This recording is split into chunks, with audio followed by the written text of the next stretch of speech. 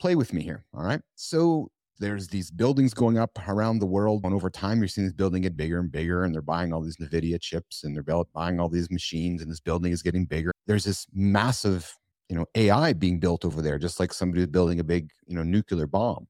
Should the world be worried about people amassing large amounts of hardware, chips, and machines to make super machines? Should we be tracking that kind of infrastructure, just like we're tracking plutonium and tracking weapons to build these? So, I guess the question I'm asking you is... So I would tell you, we already are. Yeah. So the US government has actually, President Biden announced it himself, they have stopped not only quantum computers, right, which are super powerful, chips and AI. The US has blocked this from flowing from this technology, from going to countries that we consider hostile to us, whether it's Iran, Saudi Arabia, China, you name it, Russia. Those countries, if you are a US citizen, it just came down this year, just this summer. Like literally, if you are a US citizen and you are working on chips in any of these countries, or you're working on quantum computing, or you're working on developing AI, core AI,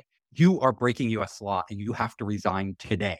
Like, it's very strict. It says it's retroactive. Like, it says you have to resign today and stop working on those technologies because of precisely what you're saying. The US is extremely worried about this technology falling into the wrong hands that can threaten US security and US interests. So now, are they doing it to US corporations?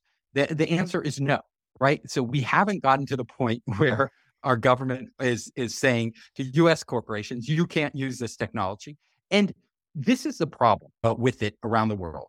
Every country, whether they're a US ally or not a US ally, wants to develop this technology, right? It's extremely powerful. And every country knows that if they don't develop the technology ahead of their enemies, right? Their enemies will develop this technology and have a significant edge on them economically, militarily, in every way, business, every aspect of our lives. This technology we know is going to play an absolutely critical, determinative role, right? So just take the military, for example. This is what the US government is really worried about, right? So we are building autonomous AI systems for military weapons. Is that scary? Absolutely, right? Like, we are literally building Terminators, that can go out there and kill the enemy. Now, the US military has been telling everybody, and every country is in the same position. I'm not harping on the US. I'm just saying this is a fact of life. The US has been telling people, no, we still have humans in the loop, right? These are not totally autonomous drones run by AI. There's a human in the loop. These are not totally autonomous missiles or aircraft. There's a human in the loop that can stop it from happening. The problem with saying this is that it won't be true for long, if it's even true now. And I don't have inside information to know if it's true now, but it will not be true, because you can imagine 2 fighter jets without human pilots, right? Right. First of all, we're going to be building fighter jets that don't need human pilots, right? In fact, human pilots will be an impediment, because if these fighter jets are coming at each other, right, and you have to wait for a human to make a decision, how long does it take a person to make a decision? Well, a very good fighter jet pilot could make a decision in a second or two, right? A critical decision in a second or two, because they've been trained so much. A computer can make it in a nanosecond, right? Who's going to win? Which fighter jet is going to outmaneuver the other? It's the one that can act instantly in nanoseconds that will always be able to outmaneuver anything with the human in the loop. So by definition, you will have to extract the human from these autonomous chains, these autonomous systems, in order to be competitive on the battlefield. In the business world, it's the same way, right? Humans cannot process data well. We cannot process massive amounts of data well, whether you're in a fighter jet trying to process all the inputted data, or whether it's, a stock exchange. We cannot do this. AI can do this exceptionally well and at exceptionally high speeds. And when it's focused on very specific problems, not just general problems, it can outperform humans every time. And this is so the answer is, we are entering a very dangerous time, right? This is a dangerous time, right? Yes, we are going to be building weapons and economic systems that are run by AI without humans in the loop. And what will this mean but we're still going to deploy them at a higher level. Like, so what I said is humans are moving up the decision-making chain, right? We are going to be, generals are going to be happening. They're not going to rely on humans on the battlefield as much in the future, but they are going to be making decisions at a macro level, right? To deploy. Well, do we deploy, 5,000 autonomous drones into this battle, right? And what goals do we give them to accomplish, right? That's the decisions that are going to be made on the battlefield of the future. Not today, but in the future, that's where we're headed. In business, it's the same way. In society, with people's data and manipulation of people by AIs, all of these issues need to be discussed. I discuss a lot of them in my book, The 5 Forces That Change Everything, but can't discuss them all on this podcast in a short time. But it's really critical that we start thinking about these problems. Do we have nuclear proliferation treaties? Is it even possible to have AI proliferation treaties, right? What would it mean? And where should we draw the limits? We need to come to some sort of rational thing for the sake of humanity, because if we don't, there will be repercussions.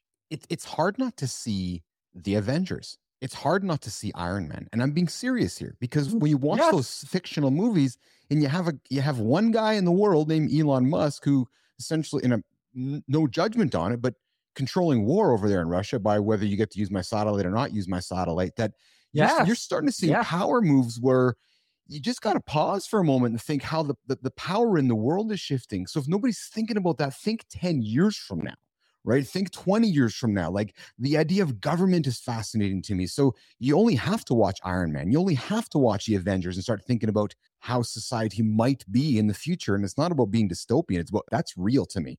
But Steve, one last thing before wrap up, and clearly we have to have another chat. Nerd here to, if I may say this, nerd you, we probably can have a chat for Figure it out. And I love it. I just love it. This week, rumors have kind of come out that Joni Ive is working with Sam Altman on a chat GPT device. Would that not be spectacular if you had a hand in, as a human being, creating the most important piece of hardware on the planet, and then creating the next second most important, or maybe the even more important piece of hardware? Like, what a legacy. When I heard that, I said to myself, wow, that would be spectacular. I thought the same thing. And you know what else I thought? Smart move by OpenAI. Yes. They have a great brand with ChatGPT, a global brand now.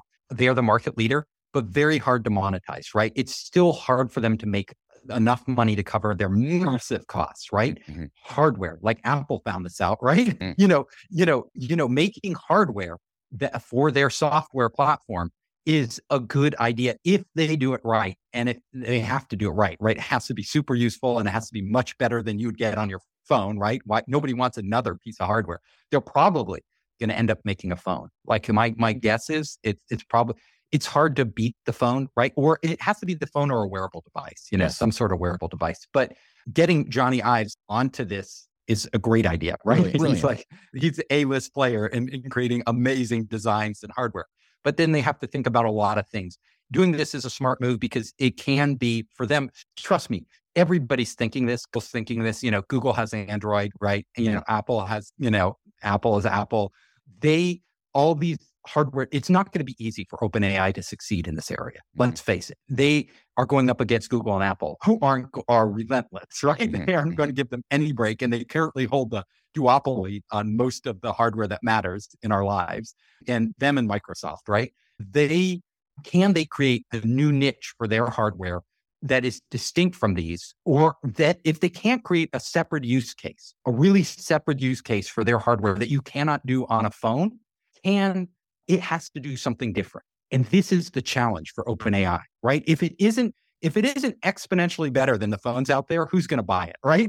Yeah. Like, you're not going to buy a chat GPT phone, right? You're just not going to buy it, right? If it's not like significantly better, then it has to do something very different than these current devices do. Can they take and allow themselves to do that? That is a challenge they face. It's not an easy challenge, right? It's a smart move, not an easy challenge.